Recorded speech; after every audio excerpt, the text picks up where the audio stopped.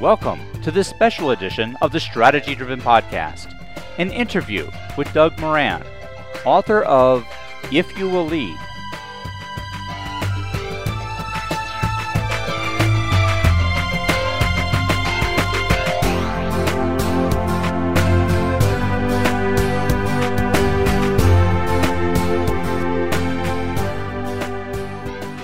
On behalf of the entire Strategy-Driven team, I would like to welcome you to this special edition of the Strategy-Driven Podcast, an interview with Doug Moran, author of If You Will Lead, Enduring Wisdom for 21st Century Leaders. The Strategy-Driven Podcast focuses on the tools and techniques executives and managers can use to improve their organization's alignment and accountability to ultimately achieve superior results. These podcasts elaborate on the best practice and warning flag articles found on the Strategy-Driven website at www.strategydriven.com.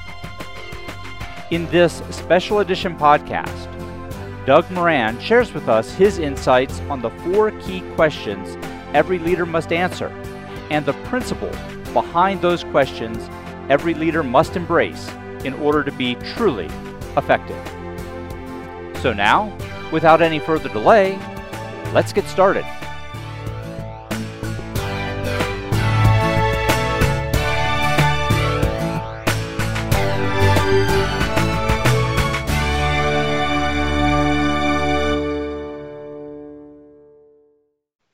We are privileged to be joined by Doug Moran, author of If You Will Lead, Enduring Wisdom for 21st Century Leaders. Throughout his career, Doug has served in leadership roles, including several executive positions with Capital One Financial Services and as Virginia's Deputy Secretary of Health and Human Resources. Doug's firm, If You Will Lead LLC, provides leadership development and executive coaching advisory services. Doug, welcome to the Strategy-Driven Podcast. Thanks for having me. I'm glad to be here. Really thrilled to have you on the show. I have become not only a fan of your book, but I really appreciate your introducing me to Rudyard Kipling's If. I've thoroughly enjoyed that poem, and I keep going back and reading it over and over. So, Doug, to start out our conversation, now that I've mentioned the If poem, would you share with our audience a little bit of a brief history about the poem and why it's important to leadership? Sure, I'd be happy to. If is my favorite poem, and it was introduced to me by my mother because it was my grandfather's favorite. The poem comes from Rudyard Kipling, as you mentioned. He wrote it back in 1895, and it was a tribute to a gentleman by the name of Leander Jameson. He was a British colonial in South Africa who his actions actually led to the Second Boer War, and Kipling was very much an imperialist. He was very proud of the British Empire, and he was honoring somebody who shared his belief that in the importance of the British Empire. It's interesting because it was there's a lot of legends, there's a lot of stories about the poem. It was a tribute to this gentleman, Dr. Jameson, but it was also, there are rumors and there are stories that it's a tribute to George Washington. And the reason for that supposition is that it appears in a book called Rewards and Fairies, which was a collection of short stories and poems that Kipling put out in 1910. That, really, the story that it was tied to in that collection of short stories was a story called Brother Square Toes, and it was that was a tribute. The book, that story itself was for George Washington. It was written about George Washington, and as because the poem talks about what it means to be the perfect man, and it was a male-dominated society. So Kipling saw that in order to be a true man, a true contributor to society in 19th century, early 20th century England, it meant to do all the things the poem described. And in many ways, although Washington wasn't British, Kipling saw him as a personification of the perfection he was hoping people could achieve. The poem was actually one of Kipling's favorites in many ways, but it was also one of his least favorite. He used to get accosted regularly by young men who were frustrated by the perfection it described, and it was that perfection that he was hoping to have the people who read it strive for. And that's what drove me to write the book. Is I think in many ways leadership is about a perfection that we will never achieve, and it's a constant growing and changing process.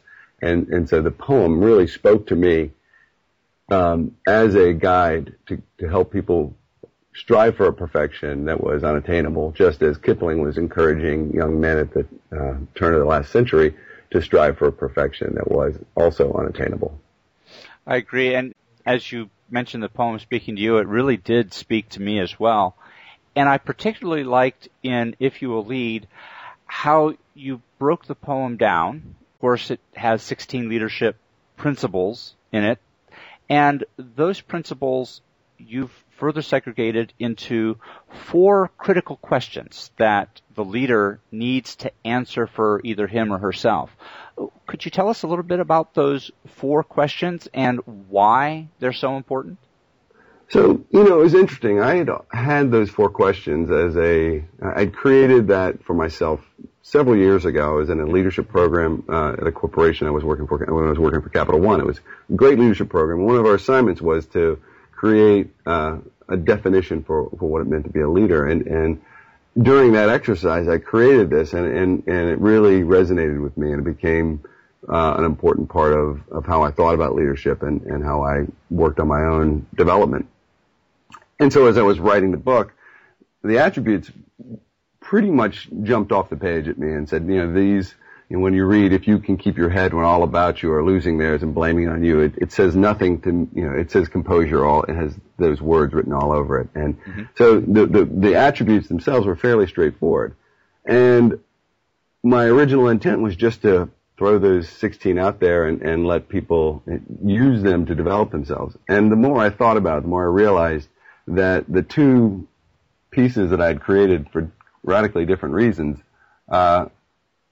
naturally came together, and it was just it was fortunate for me that I was speaking to a group about the If-16 framework when it was just 16 attributes, that I realized that it was just too much for anybody to digest. And what I was doing for my readers, or what I was doing to my readers, was what I often found frustrating for most of my career, which was, here's a laundry list of things you need to do to become a better leader. And so I stepped back about a little over a year before publication, about 3 months before it was due to my publisher, and said, hey, I'm missing something here. And that's when I brought in those 4 questions, because the attributes really did just mesh so perfectly with them. And it was very serendipitous. It was a quite an important discovery for me that there was this connection between something I had created years ago and this framework. And so the questions really speak to what does it mean to be a leader? And the first one is, who am I? And I think if leaders don't recognize that leadership at its core is about making a connection with those we're leading and helping them know who we are, that if we don't know who we are, they can't know who we are. So the first question is, who am I? The second question is, what do I want? And again, they flow one to the next. Who am I helps inform what I want. Then you can start thinking about, what do you do to attract those followers to choose to follow you? And the operative word there is choice. People can choose to follow me. We're often in professional situations told who will manage us, but we choose who to follow.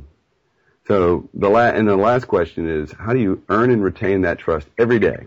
And again, every day is what's important there. So it's those 4 questions, and they feed one after the other. Who am I? What do I want? How do I attract others to choose to follow me? And then how do I earn and retain their trust every day? 2 of those 4 questions really resonated with me and a lot of my leadership beliefs. And so I'm going to selfishly focus the remainder of our conversation on 2 of those questions. The first one being is the one of who am I and what do I believe? And I've always felt that if you have that clarity of self or that self-understanding, that it really makes your decisions, especially in trying times, so much easier to make. But I've also come to believe that it's equally important that the people that you're leading understand what your beliefs and value systems are. Now, as I've gone through my career, and in our pre-show discussion, we talked about I went to the Naval Academy, and I was fortunate to be able to serve on a submarine. I found that those who I've served with, and my personal experience as I've gone through life, that sense of who I am and what I believe has been developed and is much easier to recognize today since I've been through some trials than it was early in my career before I had been tested, if you would. Mm-hmm. For those who are assuming their first leadership roles, how can they answer that question of who am I and what do I believe? So it is a great question. I'm glad you focus on it because it is the foundation. And when I do work with executives in leadership coaching, or if I'm consulting with an organization about their leadership development planning and efforts, it is where I spend the vast majority of my time, is helping people understand that importance. And you hit on an important question that young people in particular, when they're starting out on their leadership journey, they want they want a guide, they want a book, they want somebody to tell them, this is exactly what you need to be doing to be successful. And the experiences are the key. That I tell young folks, I do a lot of work at James Madison University, my alma mater, and when I talk to people, when I talk to students, I tell them, hey, look, it's important that you get these experiences. It's, those early years in our career are about laying the foundation of figuring out what we like and what we don't like. And, taking risks early so that you can make those mistakes, and then not just making a mistake, but learning from the mistake and finding those opportunities to dig in and say, what happened here? What was it about this situation that revealed who I am? What did it reveal about what I believe and value? What did it reveal about what I like and dislike? Those things, those experiences early in life really help us help inform those decisions.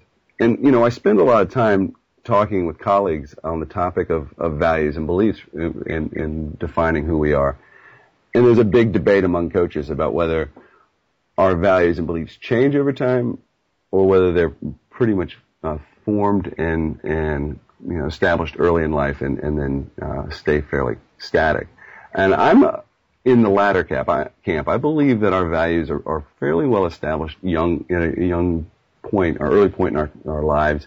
And then what we do is we experience things that help us see how we are living those values or not living them. Mm-hmm. And we may do things that reveal, hey, this is important to me, I just didn't realize it. And so we become aware of our values, not necessarily change our values over time. And it's just an interesting challenge that I encourage all executives, but especially young people early in their leadership careers, to seek out the opportunities to try new things and don't be afraid to make some mistakes.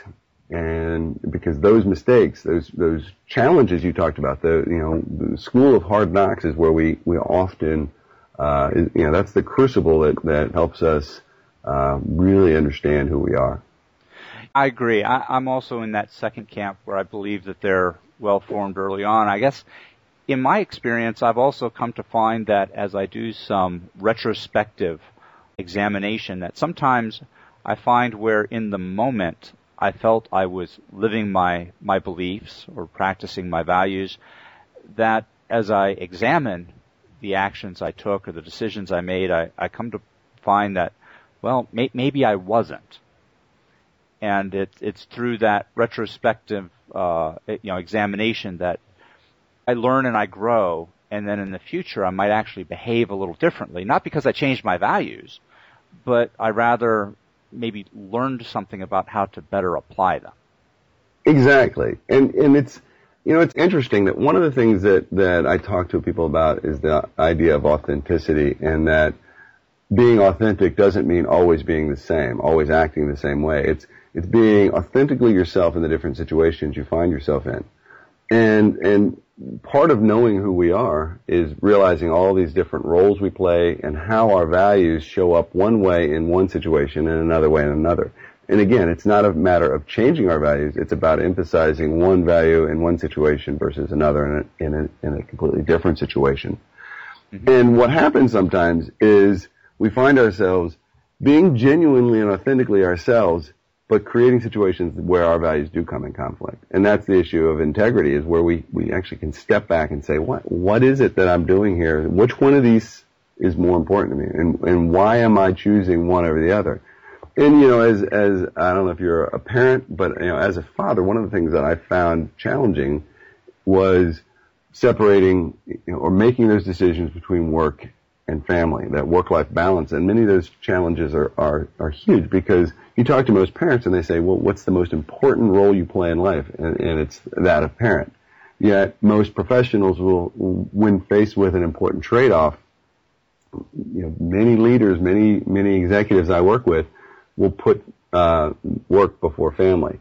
And it's never as simple as I always put work before family, or I always put family before work. But, it's how does it play out in aggregate? And are we making deliberate and conscious choices, or are we just falling into patterns? And that's where I think your point is well made, that when we take a step back and think, and look at situations where we thought we were living our values or living our beliefs, we were in fact acting in ways that are just maybe habitual or just without being conscious and deliberate. And when we are more deliberate and conscious and aware of the choices, that's when our values and beliefs can really come through. And it's interesting. I often encourage people to look at those decisions that they really feel uncomfortable with, and figure out how do you use those to not to relive them, not to dwell on them, but how do you learn from them? How do you grow from them so that in the future you don't make similar choices? Doug, I like the example you used about the work-life balance. I struggle with this one all the time. And this gets back to something I had mentioned earlier about communicating one's beliefs with others. I find that having communicated my beliefs with my wife, for instance, she helps me, or helps remind me of some of these values when I'm trying to make these work-life balance decisions. How does a leader communicate to those that are following him or her their beliefs and values in a constructive and understandable manner, and then at the same time be open to feedback from those same individuals to help keep them, I guess you could say, on the straight and narrow? Yeah, it is a great question. It's one that I spend a lot of time talking about with clients, with groups I speak to, because there is a thin line between sharing our beliefs and values with others so that they can know us and so that we can know them, and trying to force our values down somebody's throat. Mm-hmm. And the former is very powerful, and it's extremely important for us as leaders to do. The latter is completely inappropriate. And so I talk about, this one gets me in hot water a lot of times with human resource groups when I'm speaking to corporations or government organizations. The HR people hate this, but I talk about, there is a norm in our society that says there are three topics you can't talk about. You can't talk about sex, you can't talk about politics, and you can't talk about religion at work, yes. Right? Mm-hmm. And right. I agree with the first. Yeah, you can't talk about sex at work. That's off the table. But this belief that we can't talk about our religious and political beliefs at work is crazy, because mm-hmm. those two things are in many ways the most they help, or they are a way for us to describe our beliefs in a way that people can understand. And so I tell people it's okay. And in my own experience, when I was my last job at Capital One, I had a team of people working for me, several of whom had been working for me for years. And I tell this story about I was stuck in a bus in Bangalore, India, with one of my colleagues, a guy who had been working for me for 6 years. And Harsh and I had, known each other well, and we'd traveled together, and we were and are good friends. Yet, I didn't know that much about him. He didn't know that much about me, and especially in the realm of what we believed, our spiritual beliefs. And we started in this discussion about the commonalities and the differences and distinctions between Hinduism and Christianity. And it was just a fascinating conversation where we were both genuinely curious and interested in knowing each other better. And after the conversation, Harsh said to me, he said, "Look, we've known each other for all these years, yet you've never shared this with me. Why don't you? What prevents you?" And we talked about the fact that it's a societal norm. And he said, "I think that's wrong." And the more I thought about it, the more I agreed with him. That was the wrong way to look at things. We were genuinely interested and curious about each other. We were not trying to convert each other. We weren't trying to proselytize. But by knowing who I was in that realm, in that domain, it helped him understand the values that were informing my decisions at work. And it made him it made our relationship stronger. He could understand if I was making a values-based decision that he thought was wrong, he could then use my values to help me understand why he thought my decision was wrong.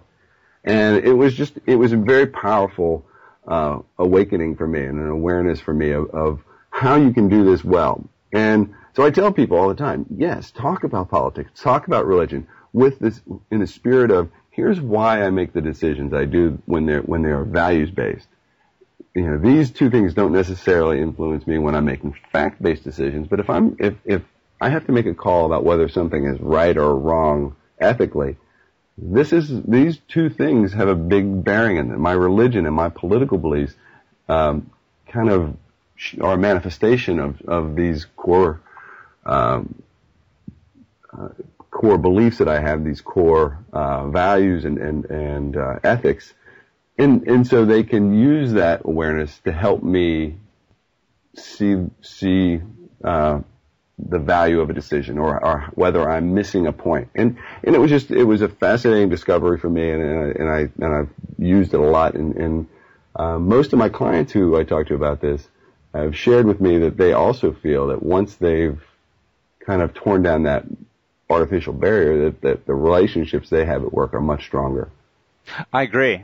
In fact, the relationships I would say that I have not only with coworkers or people that I lead or that I follow, and my clients as well, have all strengthened and the trust grown as we've opened up and we've shared our political and religious beliefs.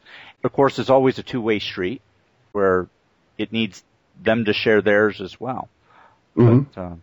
But I greatly value that in my relationships, in the workplace, besides my personal relationships. And some people will really shy away from it. And mm-hmm. what I always tell people is, if you open up and it clearly makes somebody uncomfortable as a leader, back away from that and find other ways to share that, core, the essence of who you are. And most people who I've found who are uncomfortable with that, it's because they're uncertain or they have their own challenges that they're wrestling with, and you don't want to do something that's going to destroy a relationship in the effort to build a stronger one. Now, Doug, I want to touch on one other point, and that's the fourth question in your book, and the principle that an individual has to earn the right to lead others. Would you explain that principle and then provide an example or two as to how leaders earn the right to lead? Sure. So, I liken a leadership relationship to a marriage. If you think about the early, years of a relationship that leads to marriage, that's the question around how do I attract others to choose to follow me? When I was, dating my wife, when we were, how did I attract her to choose to be my mate? And how did she attract me to choose? That's really kind of that first part of that question 3. Question 4 is, in a marriage, it's or in a leadership relationship, either in both those situations, the challenges of keeping that relationship strong every day is so important, and so I believe it is a privilege that we earn. That when you establish a relationship to lead, when somebody has chosen to follow you, they have placed in you a sacred trust. They've given you their trust to be their leader, and in exchange, they're going to follow you. And so, what do you do to earn that? How do you make sure that you are worthy of the trust they've instilled in you? And you talked earlier about those difficult events, those challenges, those events in our lives that cause us, often, they can be painful or difficult, but they also become defining moments for us.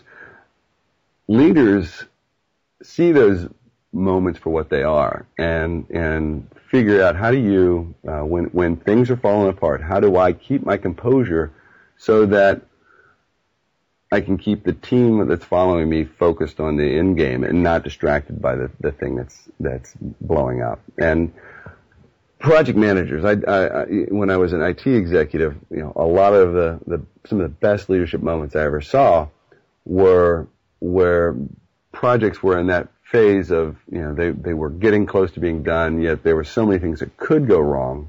And often my only job in those situations was to be that visible person that says, I have confidence in you, you're doing the right thing, keep doing what you're doing. Or, stepping in and helping restore, addressing a problem so that they can regain their own confidence in themselves. But, being that visible person, that person that throws oil on the water to calm things, the person who has the patience to say, look, we have a plan, we're working the plan, it's easy to want to jump to the next step, but that's not going to get us anywhere. It's going to create more problems than it's not. And, that kind of power, that ability to see the situation and put it into context of how a specific problem in the moment relates to the bigger picture is so important. I love, the other part of that is that enthusiasm, being that person who is a cheerleader. And in my book, I talk about Thomas Edison and what a phenomenally enthusiastic person he was. And I just love the stories I hear about him being so excited about, there's the classic quote about the 10,000 failures in creating the light bulb. It wasn't 10,000 failures, it was 10,000 successes in proving how not to build a light bulb. That's a paraphrase of his quote. Again, leaders who have the ability to see things for what they are and stay excited no matter what is just, that's extraordinary. And, the last attribute associated with that is probably the biggest key in earning that trust. And that is the attribute of accountability. It was the last one in the book because it is so important.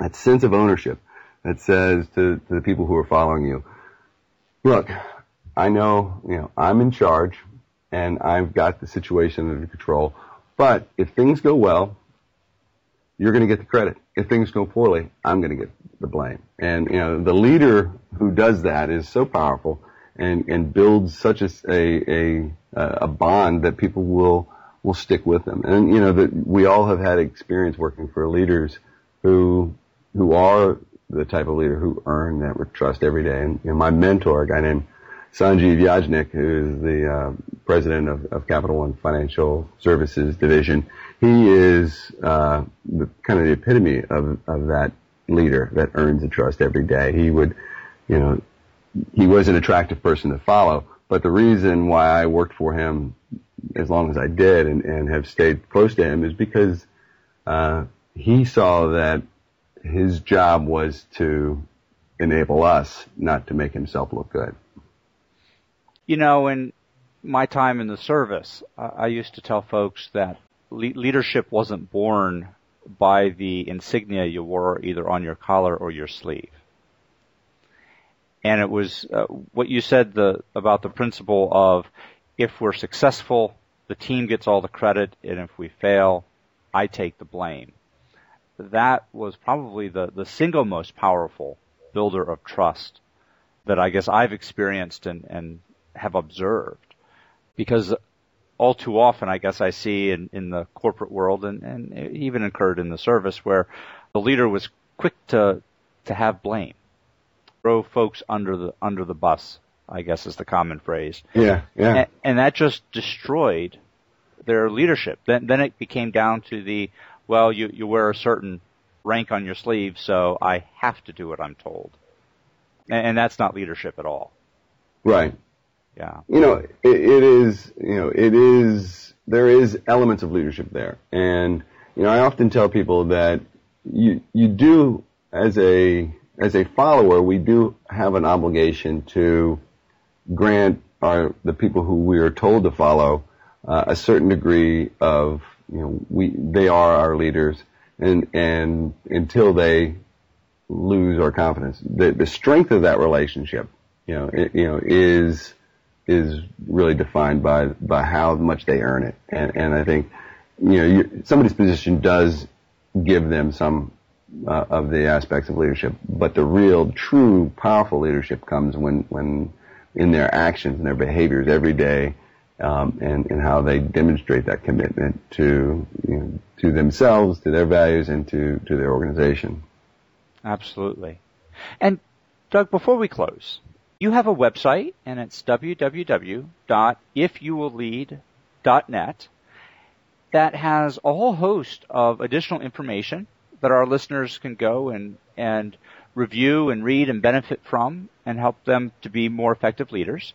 Would you briefly tell us a little bit about your website and the sorts of articles and the like that they can find there?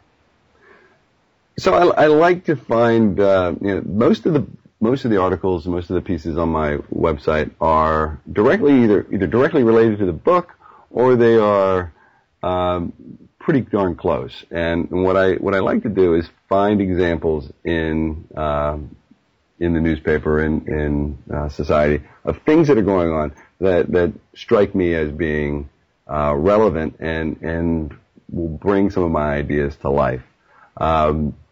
I wrote an article last year during American Idol about a decision that one of the contestants made, which really demonstrated a true statement of character and a true integrity. This young man chose to put himself in jeopardy by living his values, and I just thought it was extraordinary. So I like to take real life examples, things that are public, and write about them. And then some of them are just a little closer to home. I see something happening in my children's lives, and I've written articles about that.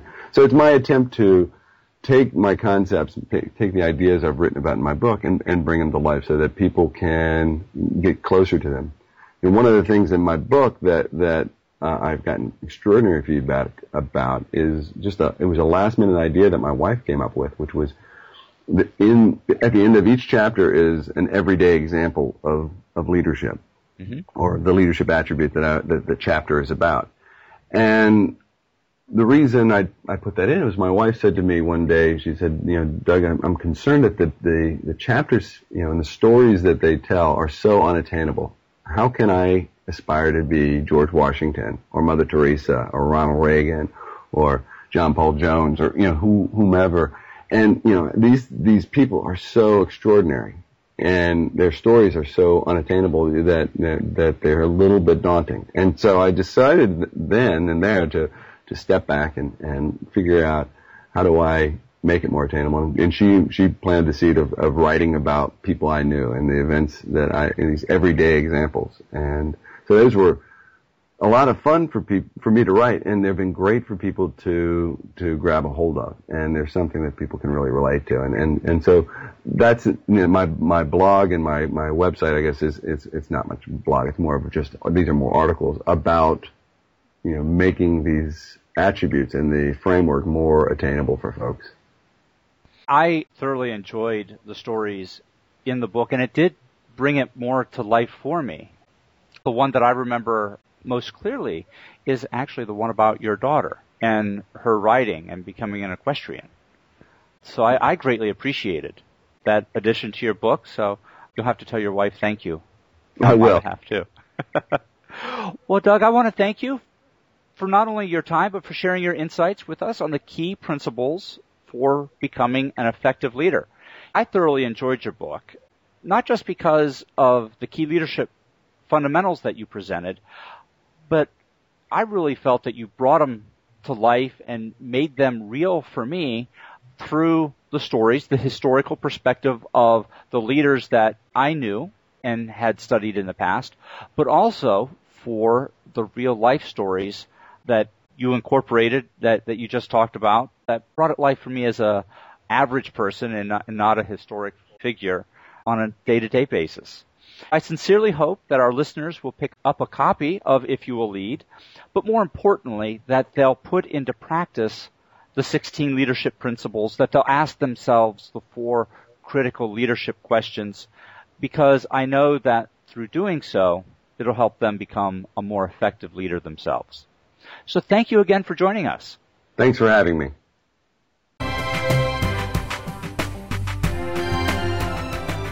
Thank you for joining us. We hope you enjoyed this special edition of the Strategy Driven Podcast. I would like to personally thank Doug Moran for being with us today and sharing his insights on the principles of effective leadership. As always, we would appreciate receiving your feedback by email at podcast@strategydriven.com. If you enjoyed the show, please consider visiting our website at www.strategydriven.com and signing up for our monthly newsletter. You can find more information about Doug Moran and If You Will Lead at www.ifyouwilllead.net. Until next time, so long.